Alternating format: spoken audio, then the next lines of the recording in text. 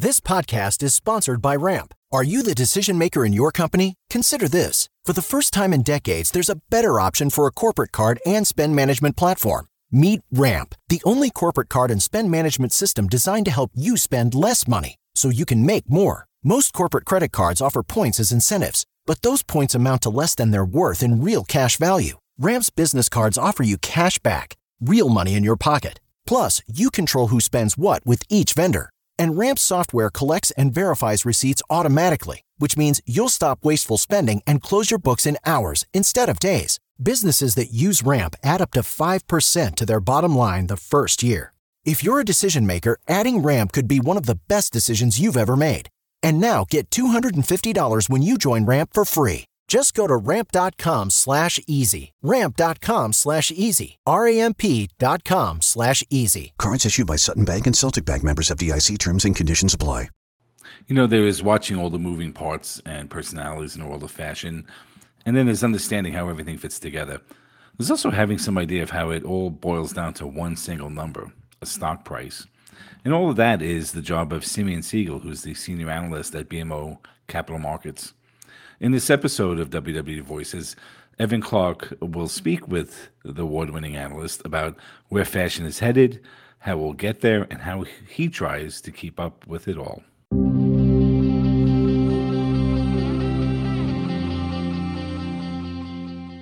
Welcome to WWD Voices. I'm Evan Clark, and it is my pleasure to welcome analyst Simeon Siegel. Thanks so much for being here. Hey, Evan. Hey.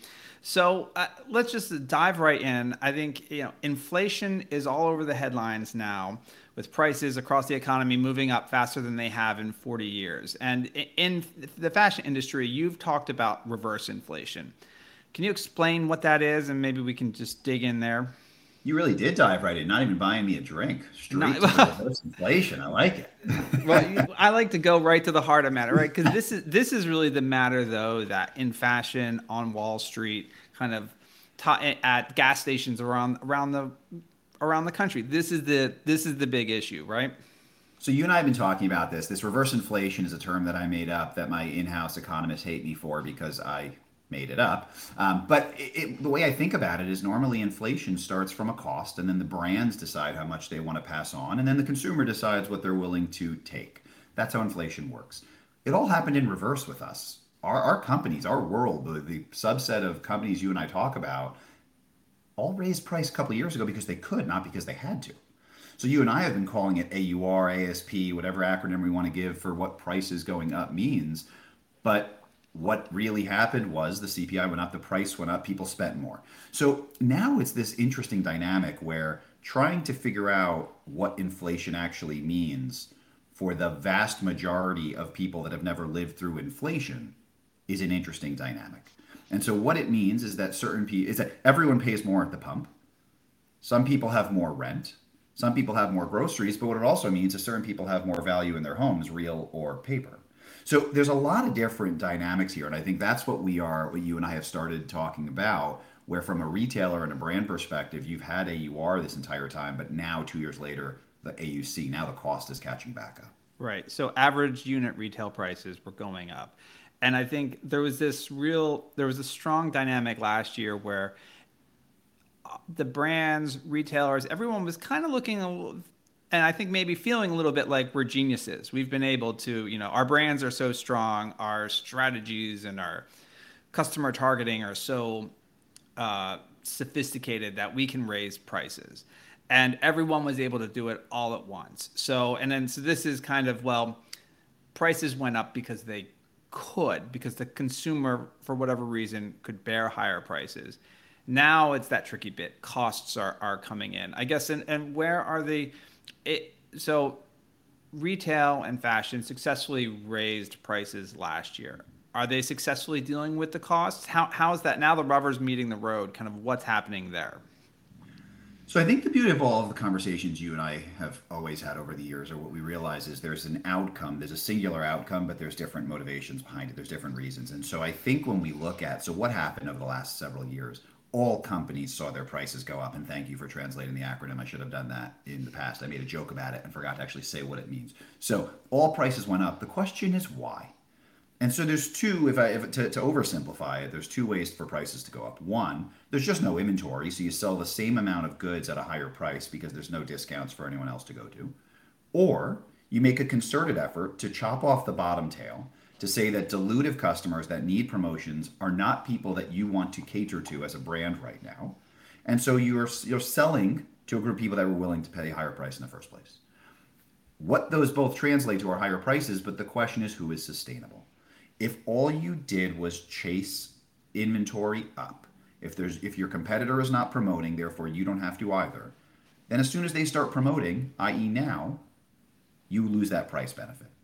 Whereas there is a group of companies out there that said, you know what, I'm willing to sell less and charge more. By elevating my brand, it means I don't need to be everything to everyone. Those are actually more sustainable. And so to your question, when costs go up for the brand and the retailer, those that have to give the price back are about to be hit on a double side. Maintain the price can hope to offset. Right. I feel like there's always been this kind of half joke in retail where people would say, oh, well, somebody would come in and change strategy, and people would say, well, they fired their customer. And we're kind of saying that this whole thesis now is that that's the right approach. That brand, or for a brand that wants to move higher, that wants to maintain build a stronger brand image, you basically need to fire some portion of your customer base. So I've been dancing around that term because it just is such a sad sounding term. But yeah, right? Like at the end of the day, here's the irony. Exclusivity is bad, authenticity is good, except they mean the exact same thing, right? At the end of the day, the most exclusive brand is being authentic to their customer base. Not making a normative, it's not moral, whatever, it's just fact, right? The more inclusive you are, the harder it is to remain authentic to an actual targeted demographic. And so at the end of the day, brands need to know who they are. Certain brands are supposed to be mass. They're supposed to have very low prices catering to a very large audience. Certain brands are not. If you don't know who you are, if you start chasing an incremental customer that is not authentic to your brand, right? If you're not excluding them, then that will bring you you'll sell another sweater. But there's some magical invisible sweater that forces you to mark down every sweater beforehand. We don't get to price on the margin. We price the entirety. And if one sweater forces everything before it to be 75%, that's not helping you. And that customer is probably not worth having in the first place. Right. So, or for that brand, there's a brand for that customer somewhere, but you can't try to be everything to everyone anymore and exactly be successful.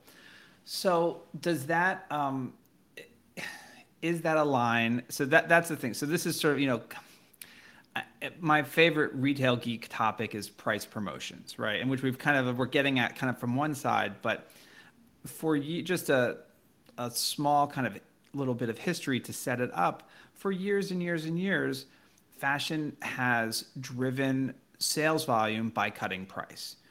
And everyone kind of bemoaned this as bad for margins, bad for business, so now we have that set of brands that is saying, a Ralph Lauren is a very prominent example of a company that's for years, since before the pandemic, has been raising their prices higher. They're committed to higher prices and holding AUR. But you have a whole bunch of other companies that I don't think maybe have the same commitment. Do we end up with a world where those companies committed to brand are holding price and pushing higher, whereas it's kind of a promotional food fight on the whole other side of the spectrum? And can everyone really, does it become much harder for those brands committed to price to hold it? Like, do we see a bifurcation here now? So I think the easy answer is yes. I think you put it perfectly. I think that the brands the beauty of selling less and charging more, the beauty of remaining true to your audience size is actually under your control.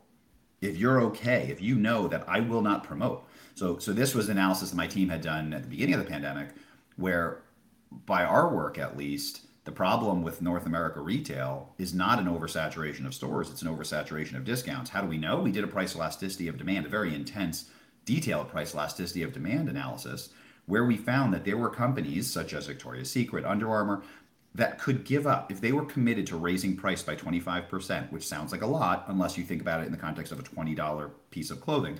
But if they were committed to raising price 25%, they could give up 40% of their units, 40. They could walk away, or to use your term, because you've already thrown it out, so I'm not going to be blamed for it, fire 40% of their customers, or at least the unit volume, and still end up operating profit dollar accretive. They would make more money. Forget about margin, obviously margin, right, but they'd literally make more money by selling 40% fewer units. So I think that if you're in that camp, then you're not fazed by your competitors' promotions. It's an easy thing to say, right? You and I are sitting here on the side. It's a hard thing to do. If you're not in that camp and your competitor, your neighbor puts a 30% off sign, you're going to put a 35%. Right. And that's inevitable.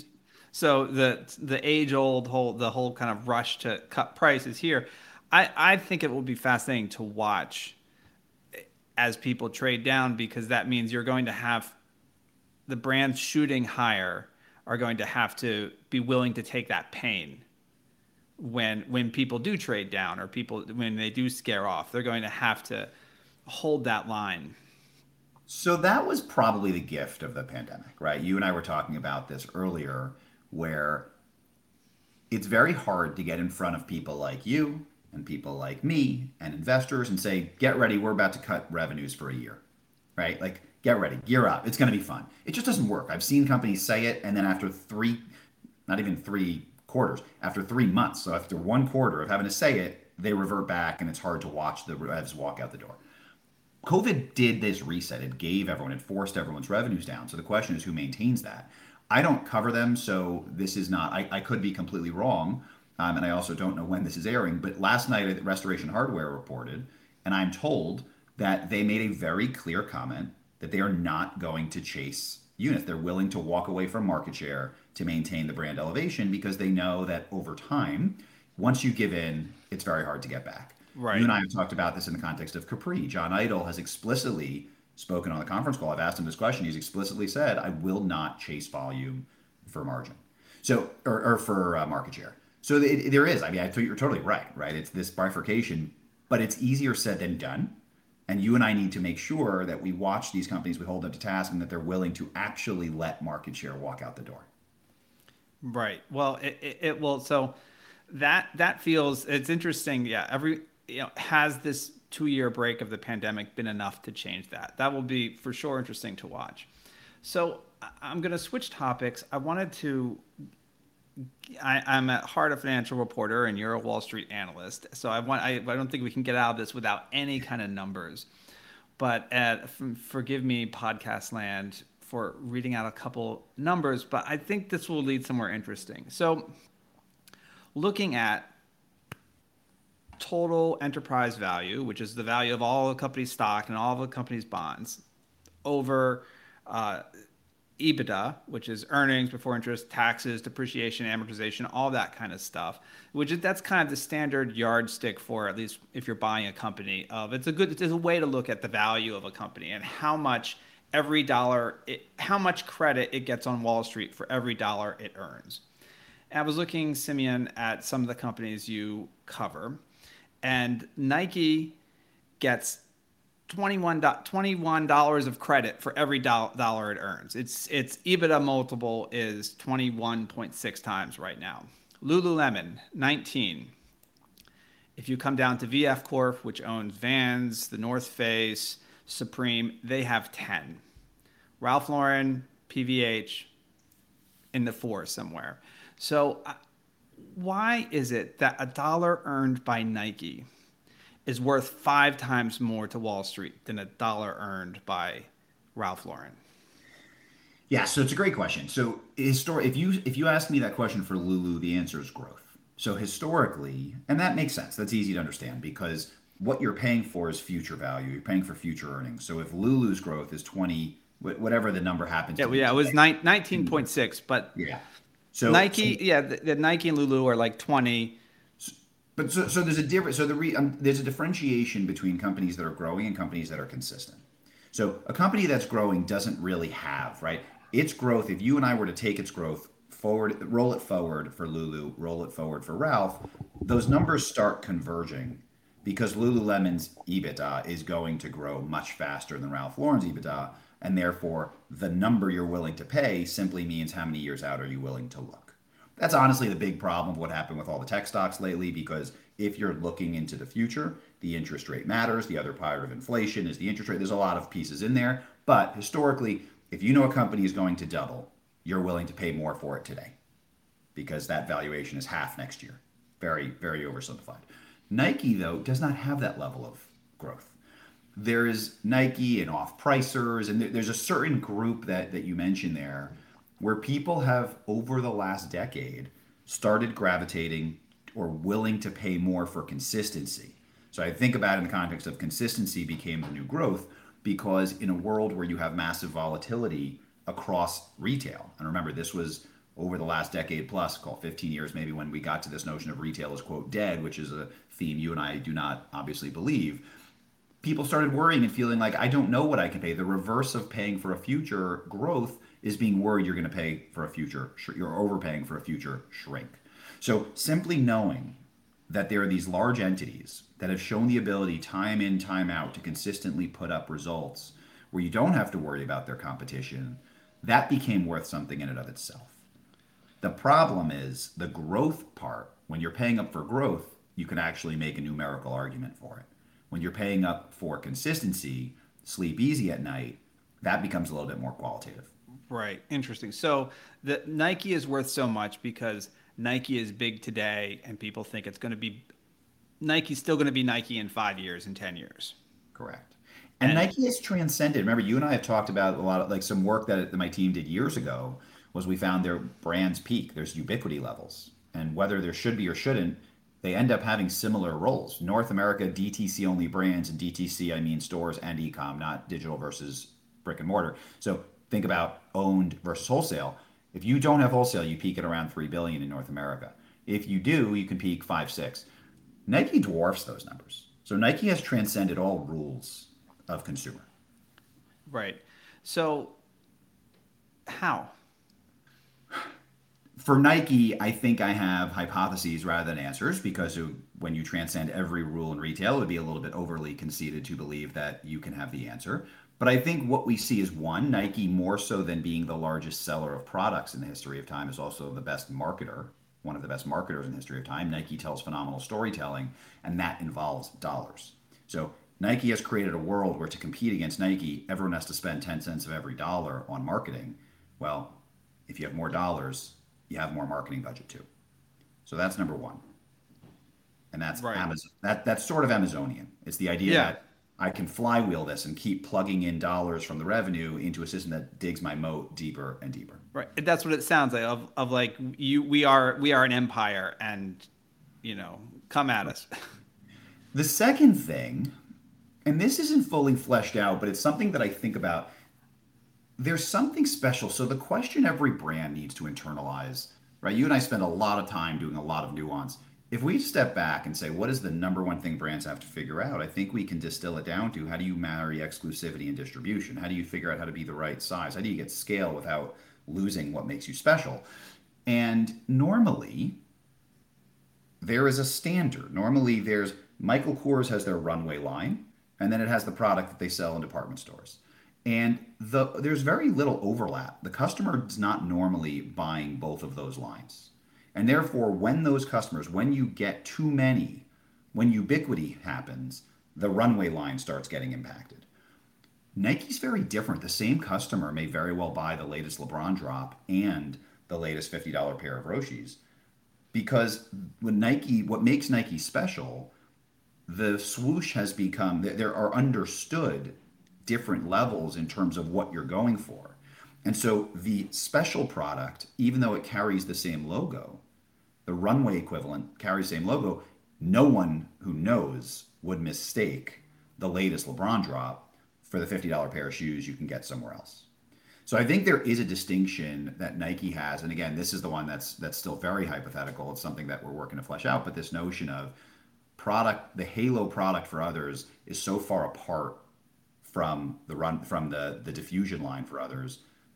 When it comes to footwear and apparel, it's not as much of a dichotomy, or rather, you can have an overlap and still have distinction within product. Right. And so you just have a bigger base that you're growing from.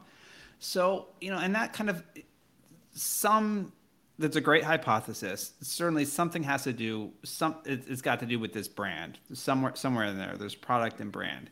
And it strikes me recently Stefan Larsson, the CEO of PVH, which owns Tommy Hilfiger and Calvin Klein, is kind of this spring there was an analyst meeting. They kind of set their kind of longer range targets. And part of the kind of argument there, the thesis there is we have not one iconic brand, but we have two. And this is the machine that we're kind of growing off of. Can you, and not that certainly growing, can you take a brand? Those are undoubtedly very strong, very well-known American brands. Ralph is in the same boat.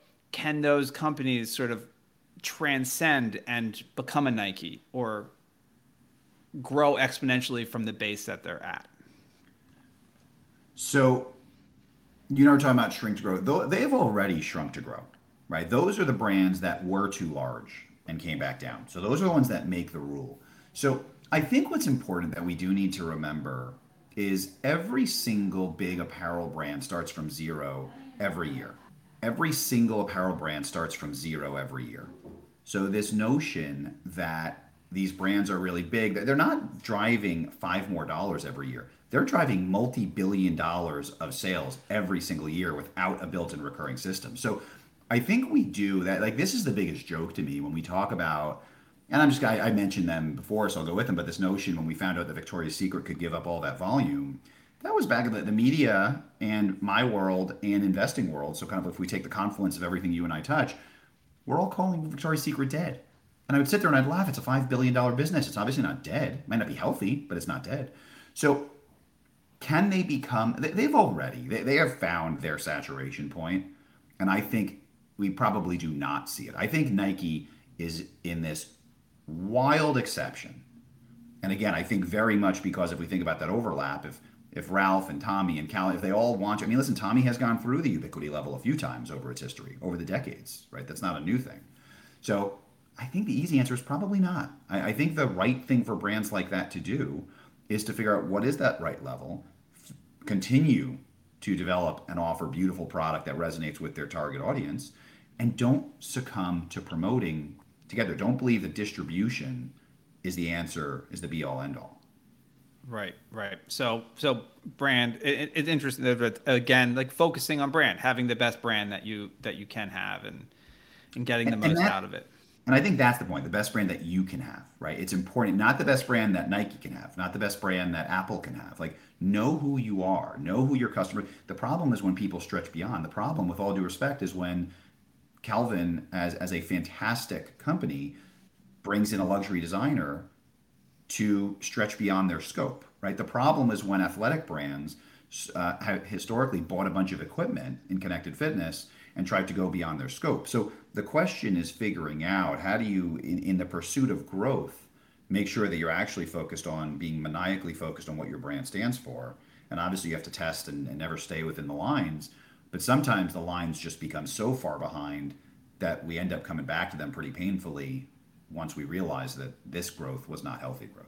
Right. So really, really focusing on that. And I guess also the argument being there's still a lot of these brands can grow, have substantial and real incremental growth through being better retailers themselves, growing their e-commerce business. There's real growth and profits to be had in that kind of incremental kind of march up. You don't need to be blowing up to necessarily become Nike. Yeah, listen, everyone should dream of being Nike, but probably should not aspire to be. I think that at the end of the day, it's nice to have the dream, but if you believe you are going to be Nike, you're probably going to make the wrong decisions. I don't know that Nike could become Nike again, right, if they were starting right now. It just, what they have done is so special and literally transcends what anyone else has done that they're a great person to have up there as this is what I would love to be. But if you make every decision as if you're Nike, that's problematic. And then that's also, I mean, you think about it in the context of a Lulu, right, which is on their way, Lulu's margins, you talk about EBITDA, Lulu's profitability is drastically higher than Nike's. So is the right decision for them? Do they want to be Nike, right? Do they want to get to that scale if it ends up chopping their profitability in half? I would say no.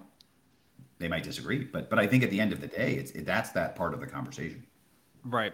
So, okay. So having just gone through all these numbers, that's also just a part of the equation when you're kind of looking at and evaluating companies. How much is what you do about numbers, and how much of it is about people and strategies, understanding who the CEO is, how they're going, the team they've built, the plan they have.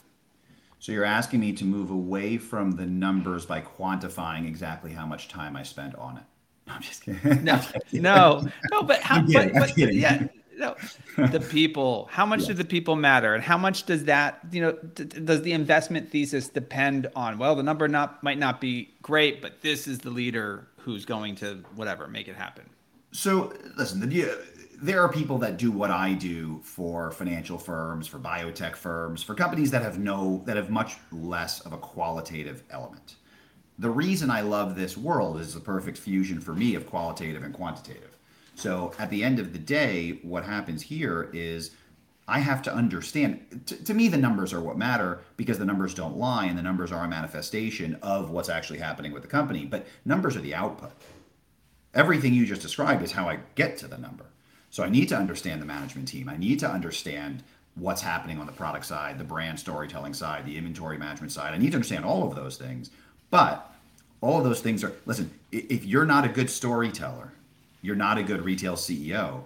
I need to be able to take the story and distill it down to the facts. The numbers are the facts.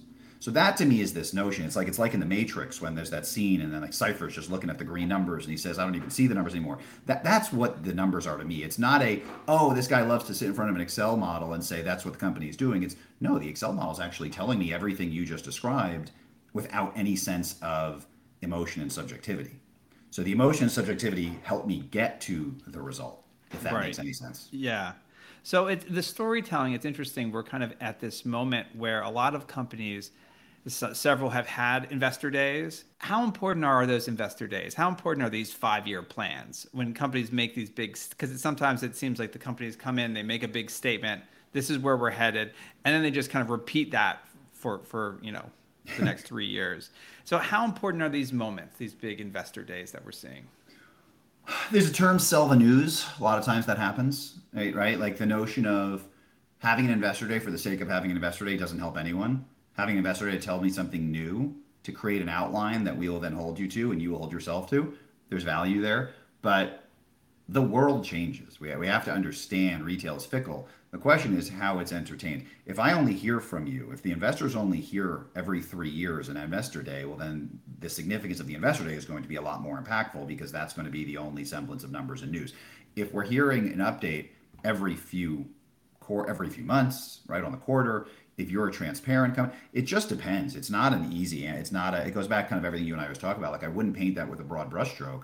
I think the question is, what does the information flow look like on a regular basis? Right. So there are plenty of companies that I feel much more close to and have a much stronger view of their goals that don't have analyst days, and vice versa. Right. So depending on just how much information you're getting. So we just have a couple more minutes here. I've thrown out a bunch of questions. What's a company? What's a story in retail that we haven't touched on here that's important? That's maybe underappreciated. A company to look at. What's any kind of parting topic here? You and I talk about a lot of things that I really enjoy. What I try to do is the nature of this sector is stories become very loud. And so what I try to do is always get behind the story, look at those numbers like we were talking about to figure out what's happening, because you can end up at the same answer, but the driver might be drastically different. So whether that's this notion of reverse inflation, meaning it doesn't matter how healthy you were last year, costs are catching back up and you don't have the price well anymore. Therefore, everyone's going to see margins go down, even the great Nike. That's one.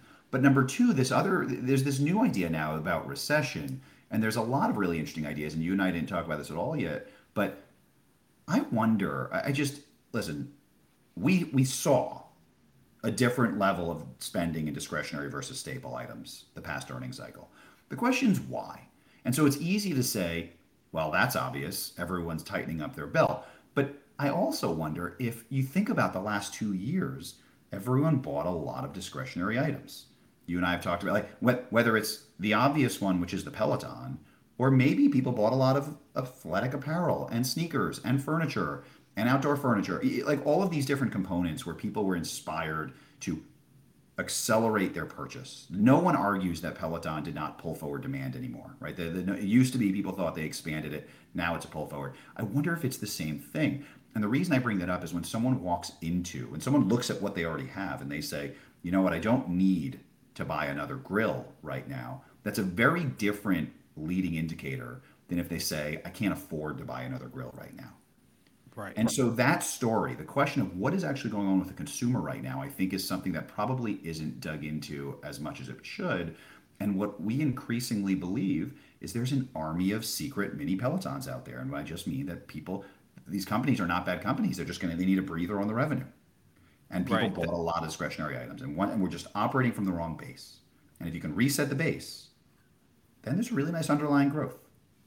Right. It's interesting because some companies are going to get the credit. We talked about Nike a lot, but even if Nike's margins go down, people are still going to believe Nike is still going to be Nike in 5 years or something like it. Like They have that. There's that kind of core belief. Whereas some other companies might be like, oh, all of a sudden your consumer takes a breather and everything is wrong and you need to change everything. So there's a lot of that's the fun part for me, is that watching where all these numbers and the margins and all this stuff kind of matches with the kind of human stories of the CEOs and the companies holding the line or trying to, see them kind of trying to wrestle their vision into reality and getting Wall Street to go along with them. The qualitative, the human, that's the driver. The quantitative, that's the measure. Yeah. That's how we know, right? That's how you can say, did what you promised actually happened, and where do we go from there? All right. So any last words then, Simeon?